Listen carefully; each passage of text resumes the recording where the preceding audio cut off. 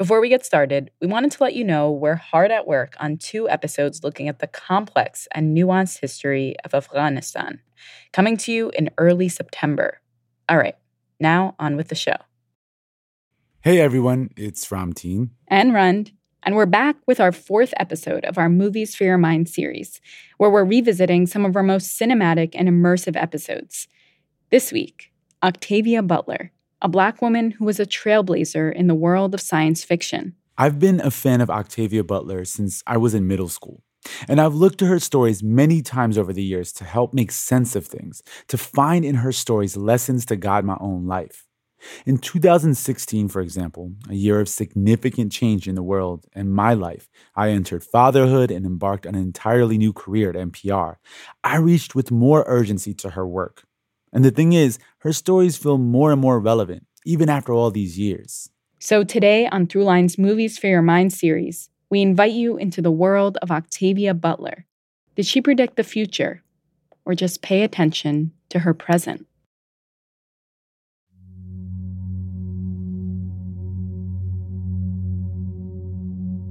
Does it ever seem to you that there are people among us who hold up the sky and make the rivers flow?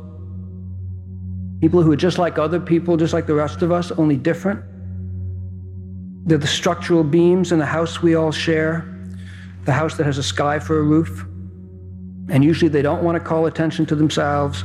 They just want to be who they are, do what they do with as little interference as possible.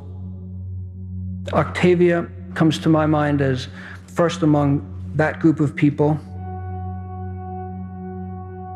In her books, she showed us the horrors and the great good that humans can create. And the choices that she made in her books and in her life always gave us new ways of seeing. She was a beacon of hope. Sometimes even when she wasn't trying. These novels are not prophetic. These novels are cautionary tales. These novels are, if we are not careful, if we carry on as we have been, this is what we might wind up with. You have to think about what kind of world you want to live in. And I don't think there is a person alive who would want to live in the world that I've written about. But we can arrange it. The problems that I write about are problems that we can do something about. That's why I write about them. All that you touch, you change. You're listening to Throughline from NPR. All that you change, changes you. Where we go back in time. The only lasting truth is change. To understand the present. God is change. Today, Octavia Butler's world. All that you touch, you change. All that you change, changes you. The only lasting truth is change. God is change. I found myself over the years returning to this quote over and over. It helps me so much when change comes and is unexpected, and especially when change comes and is undesired.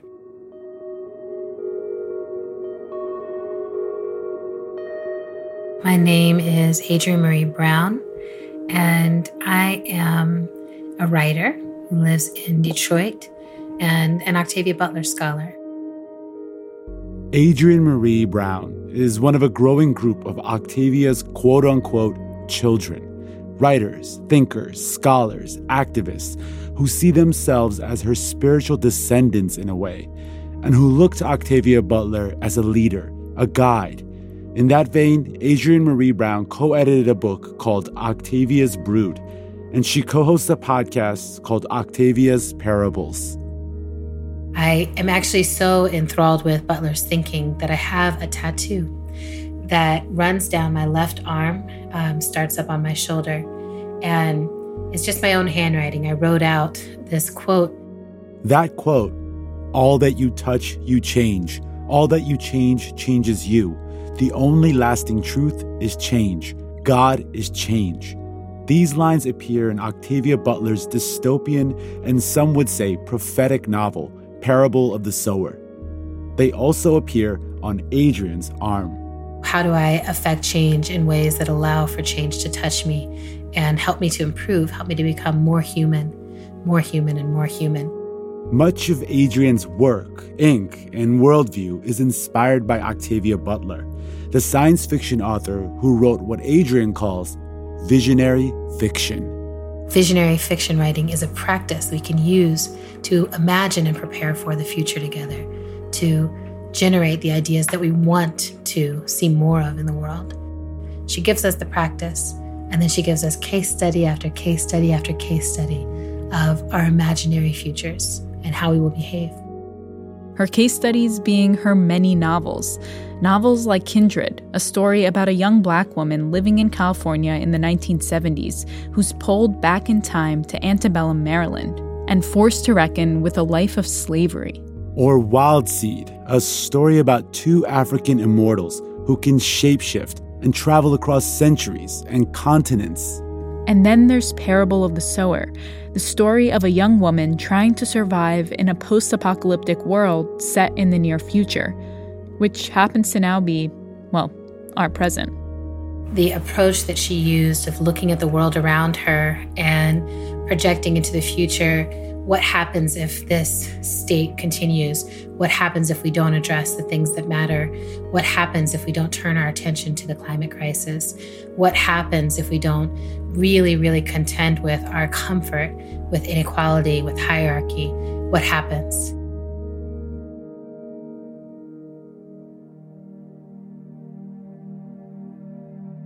Octavia Butler stays with you. Once you've experienced one of her written worlds, she's always showing up in your own, hiding out in your periphery, saying, "See, I told you." And she did.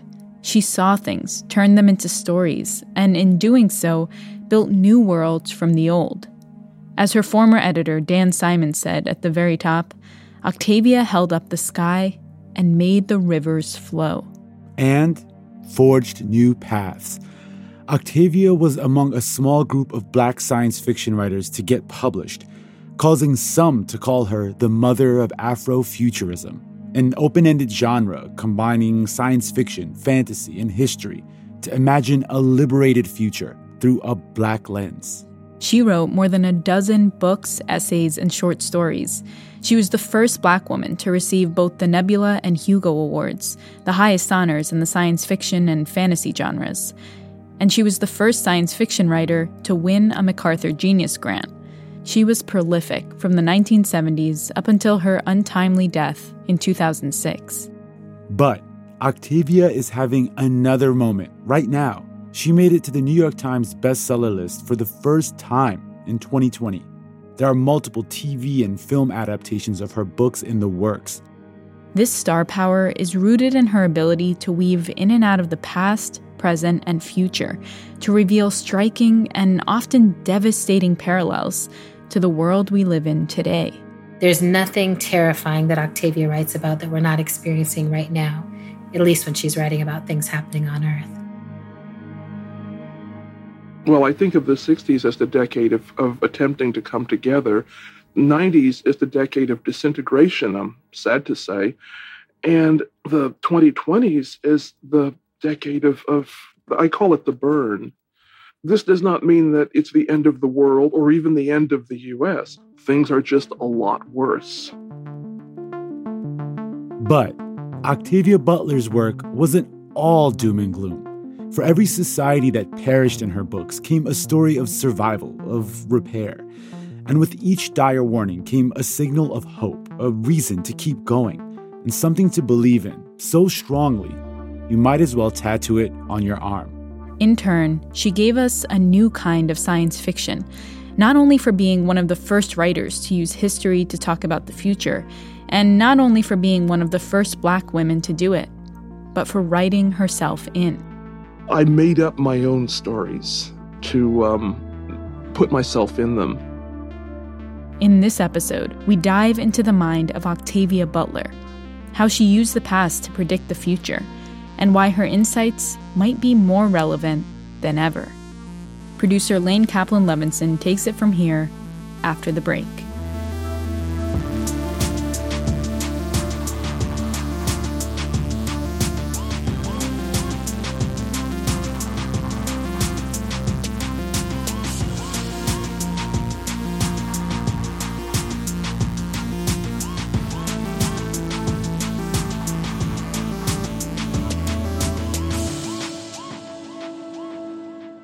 I'm Deidre White. I'm calling from Lexington, Kentucky, and you're listening to Throughline at NPR.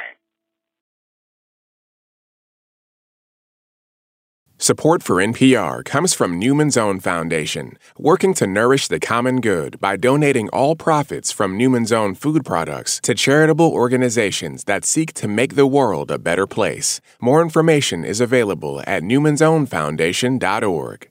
When the world seems out of hand, you can count on the StoryCorps podcast for your dose of humanity. Unscripted conversations between real people about the things that matter most. This season, 12 all-new episodes about reunions and what it means to connect at this moment in our nation's history. Episodes are available every Tuesday. Part 1. Time Traveler.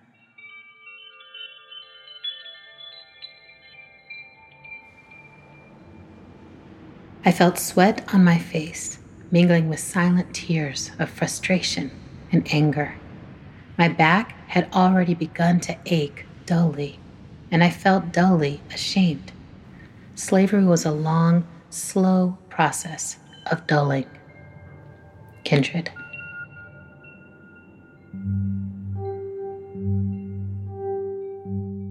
I'm an only child, and I had no idea how to get along with other children. And also, I was a strange kid who'd learned to stay by herself and make things up. Do you get along better with people now? I can fake it. Octavia E. Butler was a loner. She had a really interesting solitary existence as an only child. She spent a lot of time alone. She was super, super shy, very introverted. She was tall, she was awkward, she was quiet. And she was very, very poor. Her mom would have to decide, what kind of shoes she would buy her child. She, one time, I think, bought her church shoes, and she would have to wear her church shoes all the time. So she was, I think, kind of traumatized by that poverty. My name is Ayanna Jameson. I am the founder and director of the Octavia E. Butler Legacy Network.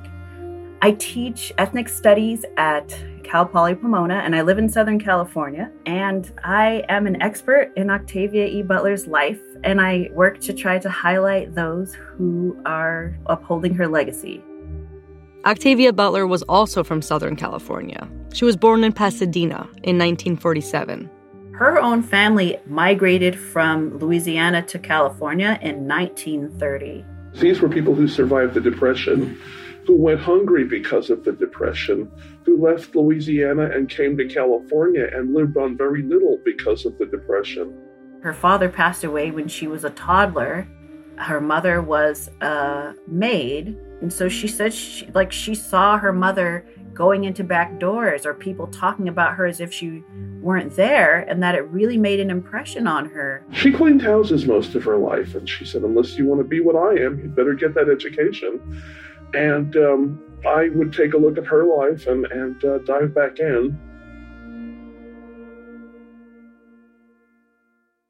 Ayanna and Octavia were born a generation apart, but have similar backgrounds. My mom's the same age as Ruby Bridges. And there was segregated schools in California much later than Brown versus Board of Education. And that's the California that my grandparents came to. And this is the California that Octavia grew up in. And so when Ayanna discovered Octavia while in grad school, she had the experience of reading things she'd never read before, things that had to do with her. Octavia's books felt way more relevant than what she was being assigned in school.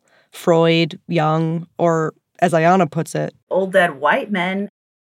It was like putting those authors to be the epitome of what's universal, and I really chafed at that. And I really felt that it didn't reflect my experience, and it was a really false dichotomy. I was like, okay, I need to read something by someone who includes me in their understanding of universal. I need to read something that helps to soothe all of the trauma that I'm experiencing. Some of that trauma was coming from Ayana's day job she had at the same time she was getting her degree, working in a middle school. Like, I was just a long-term substitute teacher, but like students were bringing weapons to my class. Students' brothers were gunned down by police, and then they came to school the next day. And so I was dealing with things that were like way above my pay grade. So where did she go to decompress? Borders. This is how old I am. I'm Borders years old. Like, I used to go on dates in Borders, and there was the bargain section. I know. You're laughing, but you know that it is a thing. Yes. I mean, I weep when I pass by the one in Old Town Pasadena. So, in any case, I picked up this book, and I ended up reading one of her short stories, and I was like, wow, this woman is really brilliant. That story really stayed with me.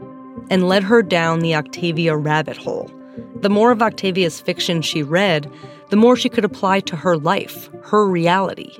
I used her books like even more than I was using the things I learned in psychology in order to just help my students get by. And I grew up in the same neighborhood as them, and I walked the same streets. I was, street harassed in the same ways. So a lot of my own trauma got ignited, right? I was like time traveling. Like, this is the definition of Afrofuturism.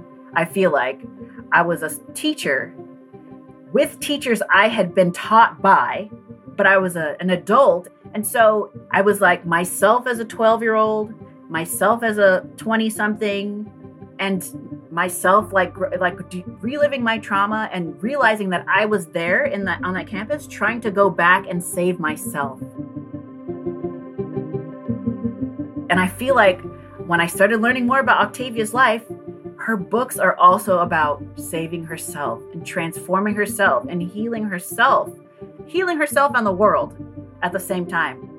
And that's like what really snatched me into this work. And it's taken over my entire life in the best possible way. Octavia became Ayana's positive obsession, a term Octavia coined herself. She says that a positive obsession is like a compulsion that you cannot stop. It's something that you keep doing, that you're driven to do, even though you know it's not reasonable for you to continue to do it, and that an obsession could be positive. And Octavia's positive obsession was writing. It's pretty much my religion, I think. I didn't really know how to get along with other kids, but I knew how to make little worlds of my own. And that's what I did for my amusement. I told myself stories. I've been telling myself stories since I was 4 years old. When I was 10, I began writing them down. Well, the famous story is that she was watching television and she saw Devil Girl from Mars. A British sci-fi film from the 50s. A frightening, strange shape descending from outer space with relentless purpose. Where did it come from? And what did it want of us? And then she turned off the television and thought, like, geez, I can write a better story than that. And then she started trying. Octavia published her first novel, Pattern Master, in 1976, shortly before her 30th birthday. It takes place in the distant future and involves telepaths, human mutation, and an alien pandemic. She sold the first book pretty quickly, and it got good press, albeit some of it condescending. Well, you're a hell of a writer, kiddo. There are not many people... But that foolery didn't stop her. Pattern Master was the first book in her 5-part Patternist series, and she quickly pumped out the second and third volumes. But then, in 1979, she broke from the series to write something incredibly different. So different that publishers didn't know what to do with it. When I tried to sell Kindred, that really gave me trouble because nobody wanted to buy it. I had about 15 rejections. She calls Kindred a grim fantasy. It's not even really science fiction. It takes place in the present, in what was the present at the time. And it's going between 1976 and antebellum Maryland. A slight turn from a world ravaged by an alien virus, Kindred centers around a young woman named Dana. And Dana is snatched back in time in order to save the white ancestor who would rape her many times removed great-grandmother in order for her to exist. And so it was based on the lives of her mother and grandmother and the lives that they lived in Louisiana, like on a sugar plantation, I think as sharecroppers. And it was based on knowing what they suffered and the things that they had to go through in order for her to even exist in the present. It's something that I got an idea for when I was in college. A friend he was kind of our historian because he knew so much about Black history, said something that I thought indicated that he didn't know as much as I had believed. He said, I wish I could kill all these old people who have, old Black people who've held us back for so long, but I can't because I'd have to start with my own parents. Oh my goodness. And I thought, well, gee, he knows a lot of facts and figures, but he doesn't really understand or feel the realities of history.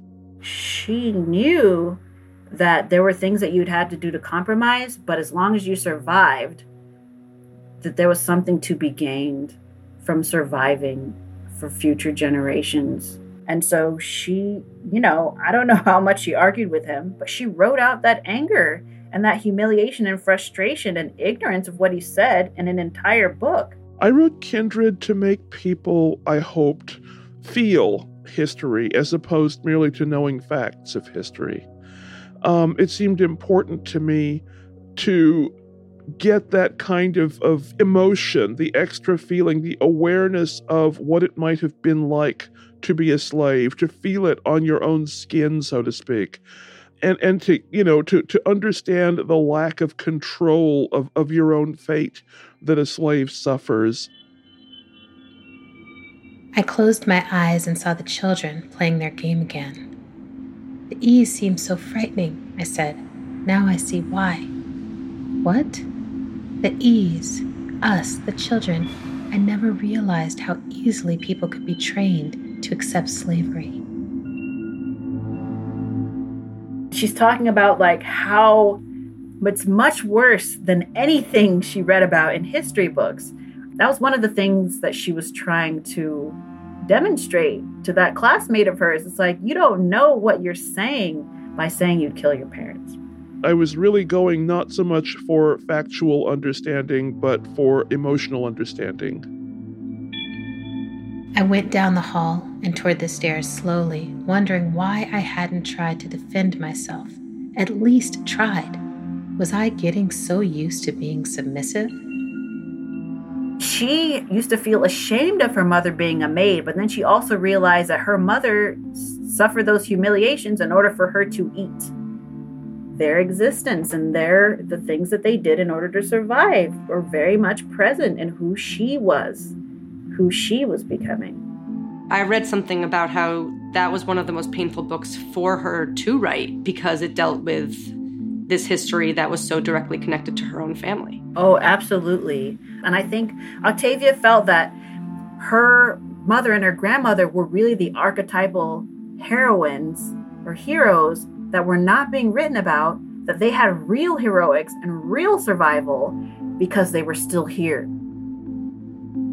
She's saying, I think, that the past is not past, that it's present, and everything happening in the present is simultaneously rooted in the past. It's not like you can erase one.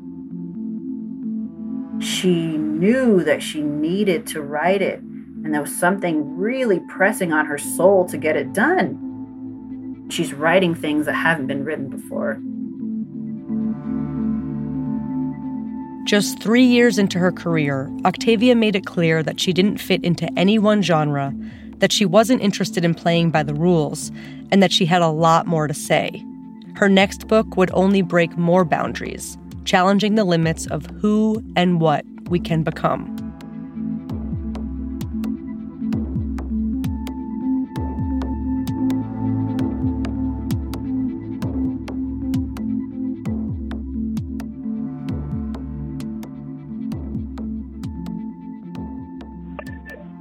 Hi, this is Tony in Montreux, Switzerland. Thanks for helping me understand the present by opening my eyes to the past.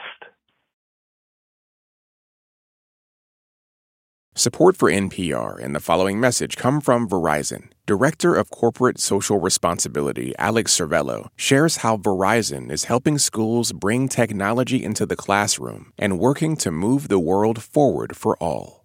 We wanted to ensure that students and teachers have access to innovative learning tools and the proper training to successfully integrate them into the classroom, whether that be in person or in a hybrid setting.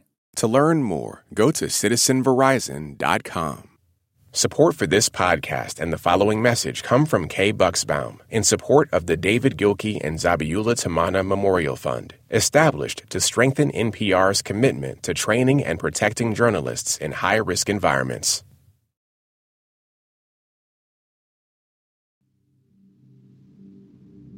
Part 2, Shapeshifter.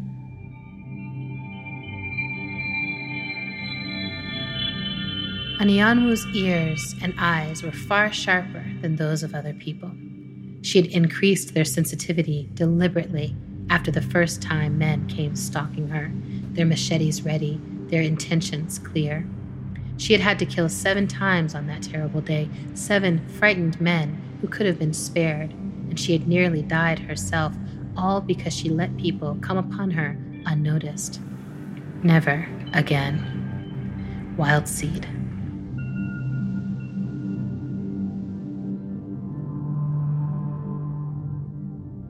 Why science fiction?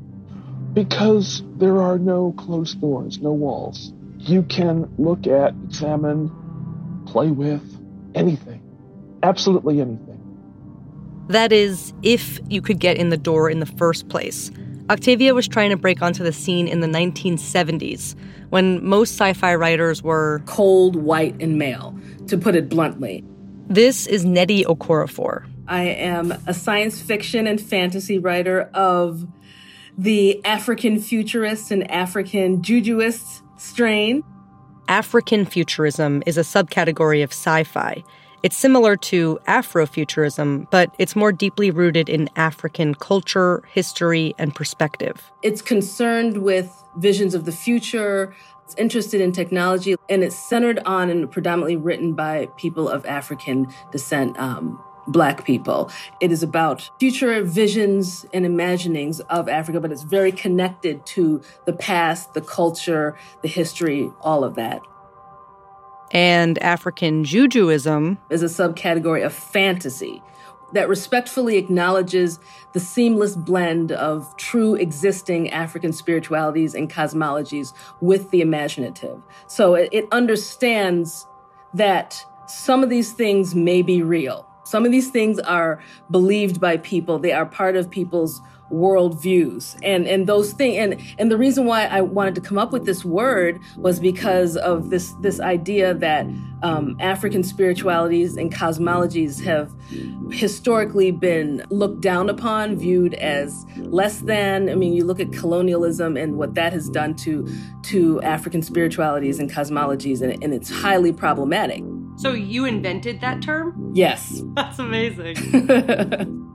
These strains of sci-fi and fantasy that Nnedi created are a far cry from the quote-unquote classic science fiction strains she grew up with. Authors like Arthur C. Clarke, Ben Bova, Isaac Asimov. Think 2001: A Space Odyssey, I, Robot, Star Trek, all that. It wasn't just about being white and male, but there was an element of colonialism and imperialism that would just run, that thread would run through the themes of the story. And I found it very difficult to relate to that. When you're reading about worlds that are set in the future where you feel like you wouldn't even exist, you couldn't exist in that world, that's a different feeling. Are there things that bothered you about the science fiction books that you read when you were first starting to read them? Yes, I wasn't in them. Yeah, right. Right. That's what Octavia read growing up, and that's what, for the most part, her contemporaries were still writing. But there was also Samuel Delany. Samuel Delany, a Black science fiction writer who published his first novel, The Jewels of Aptor, in 1962, a time when it came to Black sci-fi writers. There was only Samuel Delany. It was really only Samuel Delany, and that was what Octavia was coming into. Why do you suppose there aren't more Black female science fiction writers? Probably because there aren't more. People do what they see other people doing. Oh. And if you look around and you don't see very many people who look like you doing something, you worry that maybe there's a good reason for that, and you go and do something else. I don't have any sense. I didn't do that. I looked around and saw that there weren't very many people doing what I wanted to do, and it didn't matter. I still wanted to do it. Nettie could relate. You know, a lot of artists come into their art through some kind of trauma. And for me, that's what it was. Nettie was a star athlete, tennis and track and field. She had 22 medals, she had a state championship, and she also had scoliosis. And it got progressively worse, and I had to have the surgery. And there was a small % chance of paralysis with this. And I was in that small %. So when they did the surgery, I woke up paralyzed. So I was a paralyzed athlete. It was 1993. She spent the whole summer after her freshman year of college literally relearning how to walk. So it was like night and day. A few years later, still on the long recovery path, her parents took her on a trip to their homeland, Nigeria. We'd spend part of our time in Lagos, which is very modern, fast, big city. And then we'd spend the other half in the southeast, which was more rural. So when cell phones showed up, I started seeing them showing up in these very rural places where you would see very traditional images like, you know, women carrying water, all those things, with cell phones present. Like I would see palm wine tappers. That's a practice of tapping the sap to make palm wine. They'd be in the tree, you know, sticking the straw in there and then leaning back on their harness to answer their cell phone. And I was like, this is nuts. You know, this is like the past and the present and the future all together. And it wasn't like conflicting. It was like, it was in harmony. So it's like all of these things, you know, while I was going through all of that, we still traveled to Nigeria and I still had those experiences while I was recovering, you know, while I was getting back. So it all, in my mind, it's all like part of the same thing. Yeah. And just, it sounds like that you were an athlete, like you said. And then you lose that part of yourself and it's like, what's left? And then in that same moment to go back and like dig into your roots, that's really powerful. Yeah, it's a lot of identity shifting. And the way that I kept myself sane was to start writing stories. And from that point on, I haven't stopped writing since. That was roughly 20 years ago, and that feeling that she was simultaneously time-traveling throughout her own body and her own culture got her interested in sci-fi and Afrofuturism and her own strains of African futurism and Jujuism. So she started writing it, even though she had never read anything like it by anyone else. Then, in 2001, she got into a well-known sci-fi workshop, the Clarion Writers Workshop. In fact, the same workshop Octavia Butler had once attended and even taught at. But Nettie didn't know that. She had never heard of Octavia Butler until one day when the workshop took a field trip to a local bookstore. Spoiler alert, it may or may not have been Borders. Of course, we all went to science fiction and fantasy section. And as we were going through that section, I stopped because I saw something that I had never seen before. And it was a book that was turned face out, and on the cover was a Black woman. And that's what stopped me, because up until that day, I had never gone through the science fiction and fantasy section and seen a cover with a Black person on the cover. It caught my eye immediately, where I'm like, what is this? And I immediately just picked it up and bought it. I didn't even look at what it was about or anything. I just picked it up and bought it. I'm like, I just want this book. And that book turned out to be Wild Seed by Octavia Butler. You exist and you are different. That was enough to attract me. Now, tell me who you are. You must be the only man in this country who has not heard of me. I am Anyanwu. He repeated her name and glanced upward, understanding. Sun, her name meant. Anyanwu, the sun.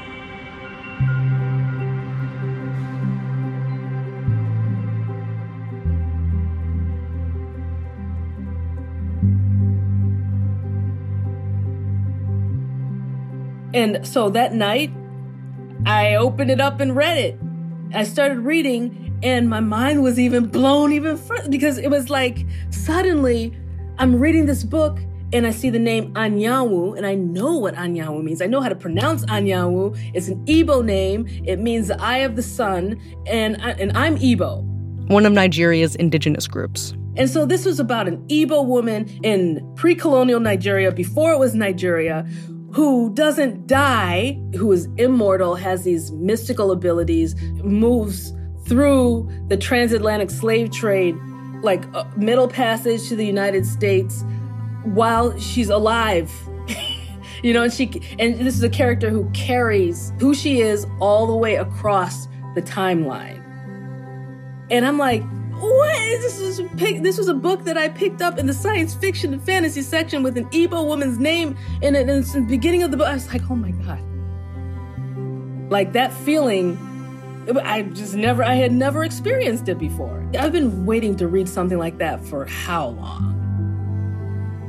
It was cathartic to me. It was just being at that moment in my writing career where I'm just trying to figure out. It's not even trying to figure out. I knew what I was. I knew what it is that I was writing. I knew it. I just needed something. I needed something. And discovering Octavia in that moment was exactly what I needed. Nnedi was excited. So what did she do with all that excitement after finding her new favorite author? She called her. The first thing I thought was, oh, if she taught here, then I could talk to her. So I went to the organizers of Clarion and was like, can I talk to Octavia? And next thing you know, I was on the phone with Octavia. And she basically blacked out. I don't even remember what we talked about. I just remember thinking, what am I doing? Like, I'm talking to Octavia. I don't remember anything I said. I remember, though, the impact. Like hearing her voice, I'm like, oh, this is a powerful person. That was it. Her voice was low and like commanding, but she's not commanding.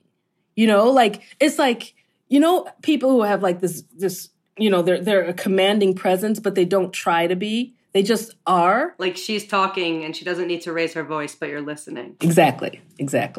I think I had more fun writing Wild Seed than I had writing anything else. And I think it was partly because I was so relieved to have written Kindred.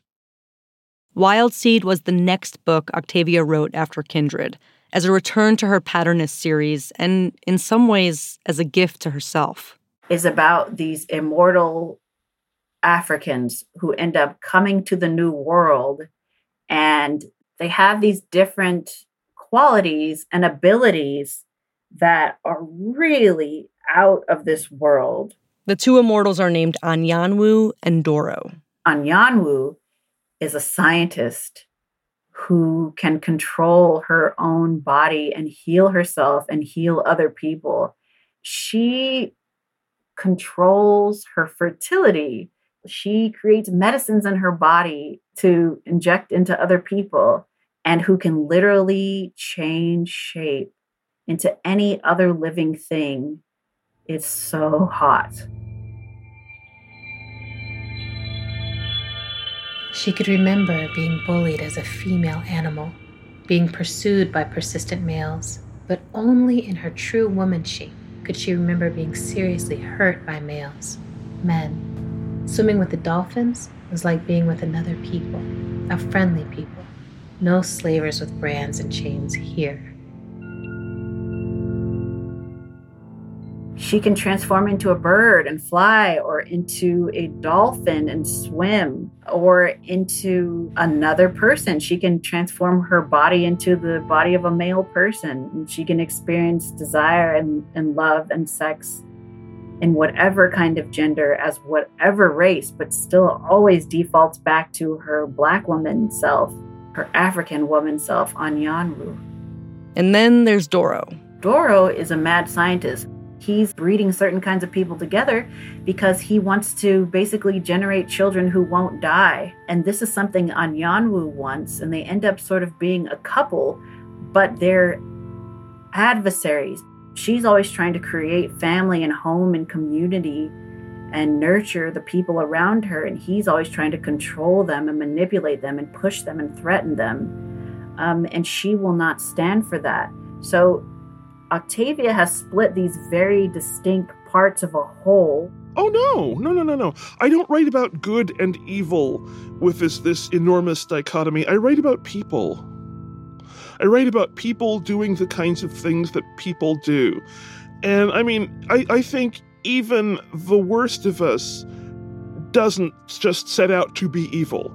So when you're reading it, you're like, oh, but it's so appealing to be able to have the ultimate control over people and intimidate them into doing what you want. It's so complicated. It's not like good guys and bad guys. She really rejects binaries in so many ways. People set out to get something. They set out to defend themselves from something. They are frightened, perhaps. They set out because they believe their way is the best way to perhaps enforce their way on other people. But no, I don't write about good and evil. She was definitely talking about gender. I think she was definitely talking about structures of sex and gender and complicating them and asking, what is it to be male? What is it to be female? Are some of those definitions a little rigid? My characters, who are often Black and female, behave as though they have no limitations. She rejected racial inferiority or gender norms that would have restricted her, that didn't fit whatever the so-called universal or like what the dominant culture was doing. The whole story kind of gets you to really question a lot of our assumptions about gender, about identity, about sex, about hierarchy. Remember, Wild Seed was written in 1980. So ideas around gender fluidity and queer sex were far from mainstream. This was bold stuff. And if you read it and you dug it, you probably started thinking about the world in new ways, thinking about yourself in new ways. You end up being in the mind and the bodies of those characters, and you experience change, transformation, and healing from the inside, because that's what Anyanwu is doing. And so she got to explore that in her writing. It wasn't just Wild Seed. It's like almost all of her works had this ability to leave you changed. You know, you read it and you're like, okay, I don't think the same way that I thought before. And like for me, I needed that process, especially in my late 20s. There were just issues that I was interested in, but I didn't have the tools to unpack them and properly interrogate them. I did not have the tools. And Octavia Butler gave me those tools in so many ways to interrogate those things and in a comfortable way, because it was through literature. And so I didn't have to like talk to anybody. It was like the book and I talking together, and then me just having my crisis by myself, you know? And yeah, her work did that. I would walk away from almost every single one of her novels and short stories just changed. Now, 2 decades after first discovering Octavia, Nnedi is giving Wild Seed new life. She's co-writing the screenplay for a new Amazon series based on the book, and she's pinching herself. Of all of Octavia's books, Wild Seed is the one that I feel I could adapt. And why is that? I mean, I know it's the first one you've discovered and loved, but it's got to be more than that, right? And also me naming my daughter after the main character. Oh my God, wait, what is your daughter's name? Her name is Anyugo, but the name that I chose was Anyanwu. And the reason why it's not Anyanwu was because when I brought it to the family, they were all like, oh, that's a boy's name. You can't name her that because that's for boys. And I stupidly listened, but whatever. That's all water under the bridge. That's a long time ago. I would not listen now. On a more practical level, you know, for me, being Nigerian American, I think that I come at it with a point of view that I think suits the character. So like this idea of blending of the past, present, and future all coexisting, that's a theme that I've always been interested in and that I always like look at the world through, as you know, by the conversation we've had. So it just all, it was very clear that this was it was the right fit. And there's another reason. It comes from another conversation Nettie had with Octavia years after that first time that she called her up all starry-eyed. In this conversation, she wanted to know what it was like for Octavia to write about the Igbo people in Nigeria. She said that she didn't want to spend too much time there because she had never been to Nigeria and she didn't feel like she knew the culture well enough. And so now, flash forward years later where I'm adapting it, I can remember that conversation and how she said she'd wish she could have delved deeper into all of that, but she just didn't feel like she could. And so now while we're adapting it, I'm just like, okay, well, let's do that. That's incredible. It was like this moment of giving you her blessing, essentially, to expand upon something where she knew her own limitations. Yeah, that's a good feeling. It's a good feeling. Wild Seed doesn't pigeonhole itself by making absolute claims. Instead, it gets you to question things that society pigeonholes and puts as binaries: man and woman, good and evil, darkness and light. But the darkness is really dark and it goes there. It goes where it needs to go, but there's joy and there's hope as well, which is that balance is really important. A balance Octavia wrestled with in her own work and in her own life. I don't know how we're going to end up. Well, the odd thing about my books is, even though there is a lot of pessimism and bad feeling, there is always hope at the end.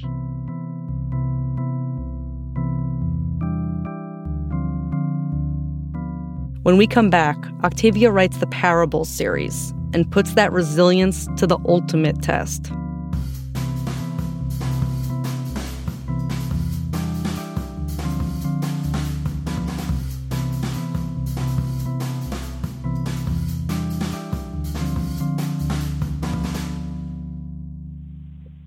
Hi, my name's Matt Pope from Brighton in England, and you're listening to Throughline on NPR.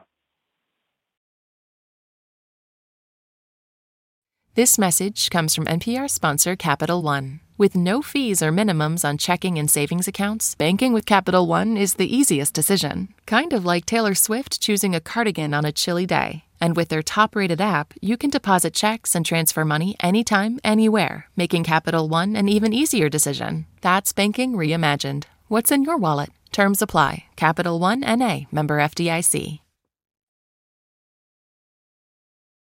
Part 3, Power Seeker.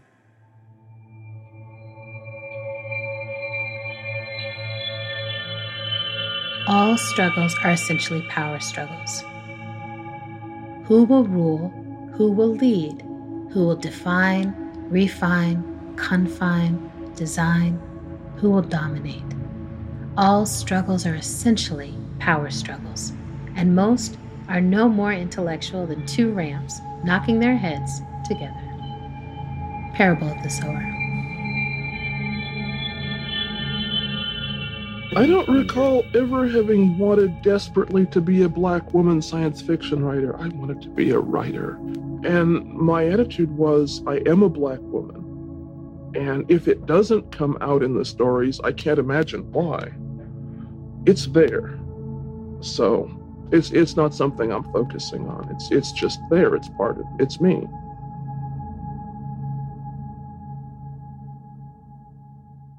By the early 1990s, Octavia Butler had cemented a place for herself in the white, straight dude-dominated genre. She had received both Hugo and Nebula Awards, the highest honors in the sci-fi and fantasy world. But she was resistant to the labels that were starting to stick. Labels bore the heck out of me. I realized that if I wrote a biography of my mother, somebody would put the word science fiction on it, or at least put it in that section of the store. And she wasn't just called a science fiction writer, she was being called a Black science fiction writer. Are you trying to create a new Black mythology? No. You're not? No. What then is central to what you want to say about race? Do I want to say something central about race, aside from, hey, we're here? But while she was dodging these titles, Black, feminist, and queer audiences were embracing her edgy explorations of race, sex, and gender. She was complicating traditional power structures and centering marginalized voices. So the labels persisted. She was Octavia the feminist, Octavia the Afrofuturist, Octavia the radical. And then her newest book brought her a whole new reputation on a whole nother level. Octavia the Prophet.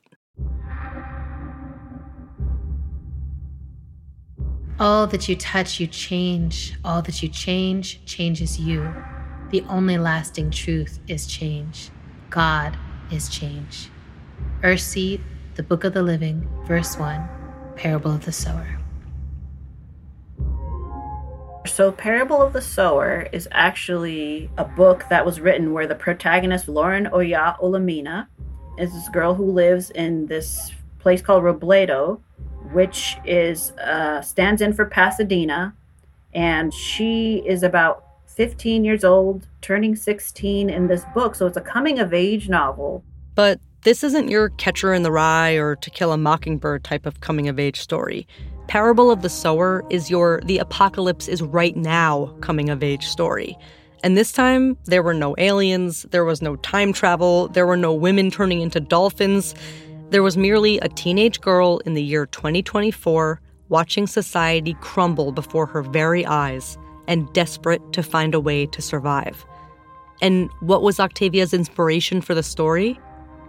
The news. Welfare is another of our major problems. We're a humane and a generous Octavia lived in California for most of her life and had watched the state's political course lean more and more conservative. In the 70s, when she was starting her career, Ronald Reagan was governor.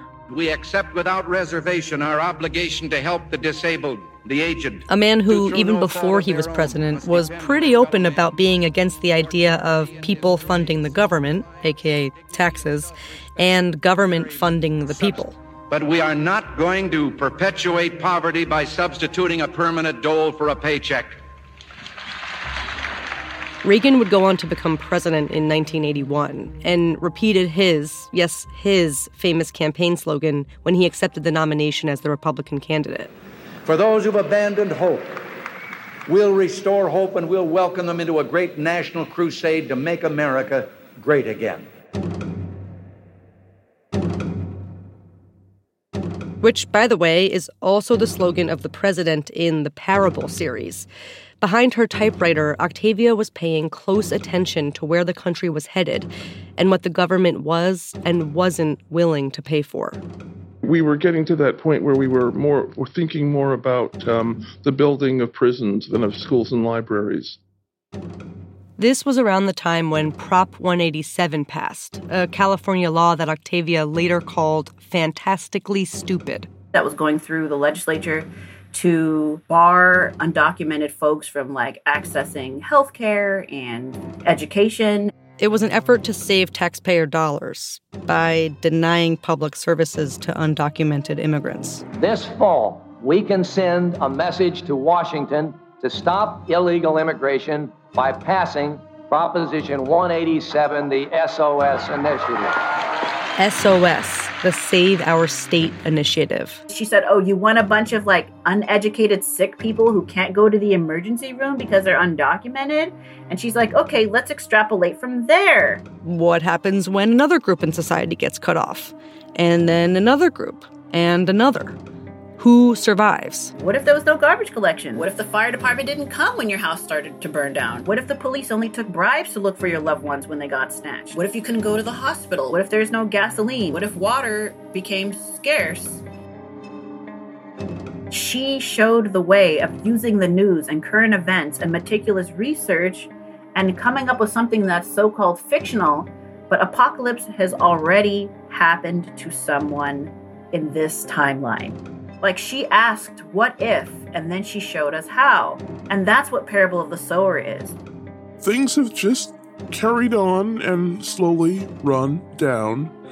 There's no particular hideous disaster to account for it. A little like the Soviet Union, but since we have farther to fall, it hurts more when we hit bottom. And in Parable of the Sower, we hit bottom.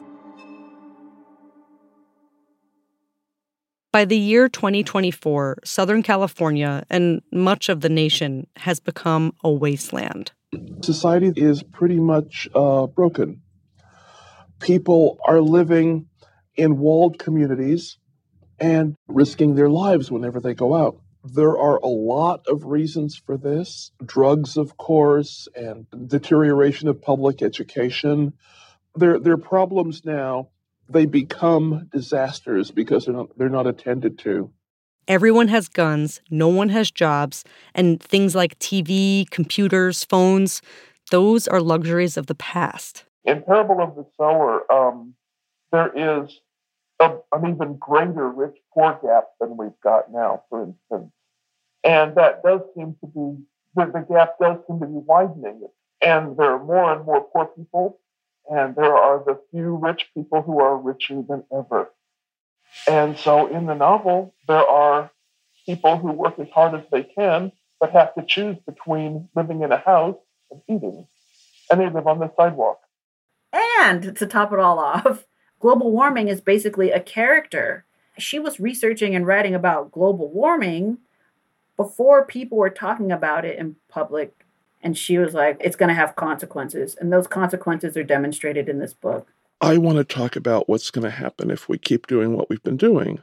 If we keep recklessly endangering the environment, if we keep paying no attention to economic realities, if we keep paying no attention to educational needs, if we keep doing a lot of the things that are hurting us now.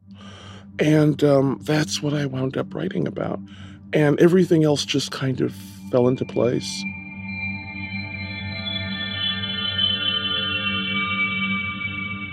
People are setting fires to get rid of whomever they dislike, from personal enemies to anyone who looks or sounds foreign or racially different. People are setting fires because they are frustrated, angry, hopeless. They have no power to improve their lives, but they have the power to make others even more miserable. And the only way to prove to yourself that you have power is to use it. According to Octavia, all of these issues, all of these ignorances came from one fundamental human paradox.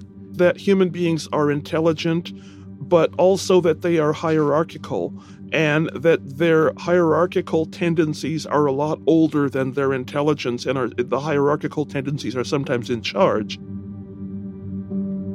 We do seem sometimes much more interested in one-upping each other, one-upping one country over the other, than in doing ourselves some long-term good. In other words, it's all about power. One of the reasons I got into writing about power was because I grew up feeling that I didn't have any. And neither did 15-year-old Lauren Olamina, the protagonist in the story. But she quickly realized that no one in power was going to protect her. If she was going to survive, she'd have to step into her own. Parable of the Sower was difficult because I didn't much like my character originally, because she had to be a power seeker. I had gotten the idea from some of the politicians I'd run across that people who wanted power should perhaps not have it. Couldn't really be trusted with it. And I had a character here who wanted power. And I had to bring myself to realize that power, like money, like education, like technology, like any number of other things, is just a tool. And what you do with it is what matters. Octavia's character, Lauren, knew that because she needed power, she needed people. There's power in numbers, power in community. She was a preacher's daughter and saw her father's ability to bring people together through religion. So she began to preach. Not her father's religion, but her own. A new religion she called Earthseed. I am Earthseed. Anyone can be. Someday, I think there will be a lot of us. And I think we'll have to seed ourselves farther and farther from this dying place. Earthseed is based on the idea that to survive in a changing, uncertain world, you need to be able to adapt. You need to be resilient. Lauren wrote her convictions into verse and realized that in these verses were lessons that people could live by. She realized she had found a leader, herself. When I got through Parable of the Sower, I got to the point where I liked my character far too much. Lauren Olamina became the first power seeker Butler could finally trust, and others did too. She slowly grew a following of people willing to join her in the pursuit for a new life, a new beginning. Lauren Oya Olamina, this adolescent young adult, it's really, I think, Butler's belief system and the things that she lived by, and she's writing them out and she's offering them to us. Offerings on how to sustain yourself in an unsustainable world, how to survive fascist governments, how to survive wildfires, how to survive drug epidemics, how to survive police brutality, how to survive poverty, how to survive. You know, the world that she's depicting in Parable of the Sower, it feels so much like that's what we're experiencing now. I still can't read Parable of the Sower. I mean, like, Parable, I can't read it. Like, even just looking at the title, it just makes me nervous. It's nervous. It's set around now. We've got, like, corporate greed. We've got climate change. We've got, you know, the government falling apart. I mean, do I need to go there? Oh, God. It's just it's too familiar. It's too familiar. Do you think she saw herself as prophetic? Oh, absolutely not. She did not predict the future. She observed what was happening around her, and then she extrapolated from what she knew. I hope they're not prophecy because I don't want to live in that world. But I also think that some writers are on to something, and they've tapped into something. And I believe in mystical aspects. So I wouldn't call anyone a prophet per se, but I do think that Octavia was tapping into something. She was tapping into something and she was channeling it. And I think that it's okay to acknowledge that and to hear that. At the end of the day, it might not really matter if Octavia was all-knowing or just paying attention. The point is that as dire as her imagined futures could be, and as much as her work can feel a little too real, especially right now, both Ayanna and Nettie also see Octavia's work as a beacon of hope. She says she was a pessimist, but I think she was really a pragmatist. I think she was so pragmatic that people called her pessimistic, but there are always these little kernels of hope in her writing. There are always this open-ended possibility that even if things look bleak right where we're standing, it's not magically all going to get better, but we're still going to be together and we can still choose our family and our loved ones. We can still choose to do things that will add to our collective survival instead of just whatever is supposed to be our individual bounty of the things we've acquired and the things we've amassed. That there is another way to be in this world. And that's what I find so healing and so transformational.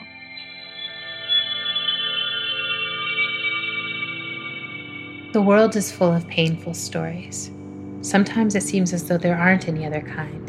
And yet, I found myself thinking how beautiful that glint of water was through the trees.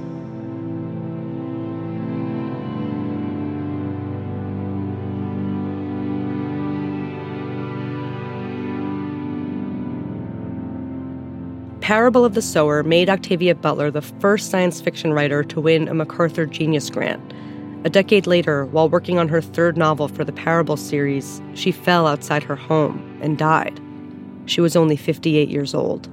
The moment that she passed, there was so much that was lost, and I know that hurt.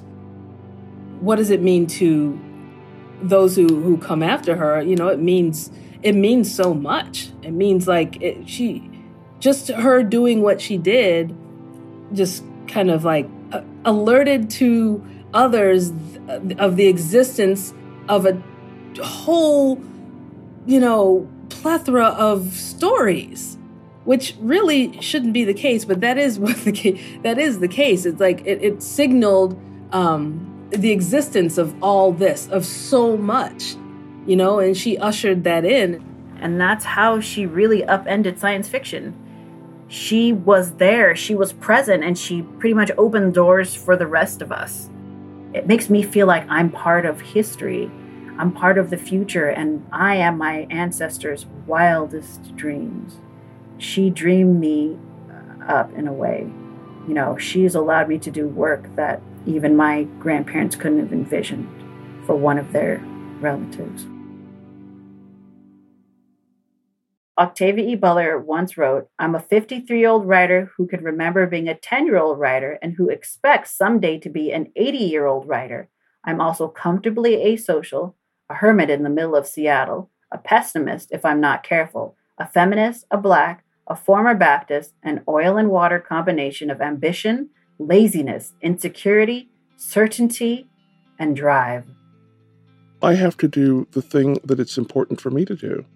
I'm basically a storyteller, and I have things that seem important to me. I mentioned the emotional reality of history. I mentioned the news items that we seem to be ignoring so completely.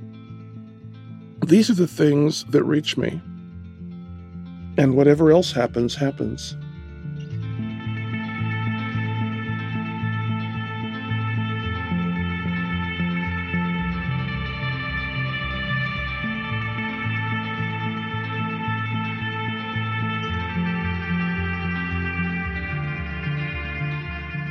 That's it for this week's show.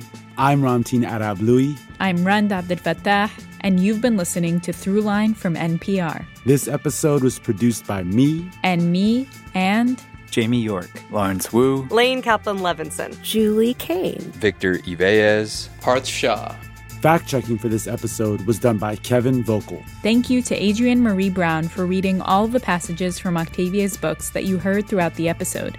Adrienne has 2 podcasts, Octavia's Parables, which she co-hosts with Toshi Reagan, and How to Survive the End of the World, which she co-hosts with her sister Autumn. Check them out. Thanks to WHYY's Fresh Air with Terry Gross for the use of the interview with Octavia Butler. Thanks also to Nisi Shaw and Steve Barnes, both sci-fi writers and friends of Octavia's, who shared their insights and memories with us that helped shape this episode. And thanks also to Beth Donovan, Yolanda Sanguini, and Anya Grunman. Our music was composed by Ramtin and his band Drop Electric, which includes Naveed Marvi, Sho Fujiwara, Anya Mizani. As always, if you have an idea or like something you heard on the show, email us at throughline@npr.org or hit us up on Twitter at throughlinenpr. Thanks for listening.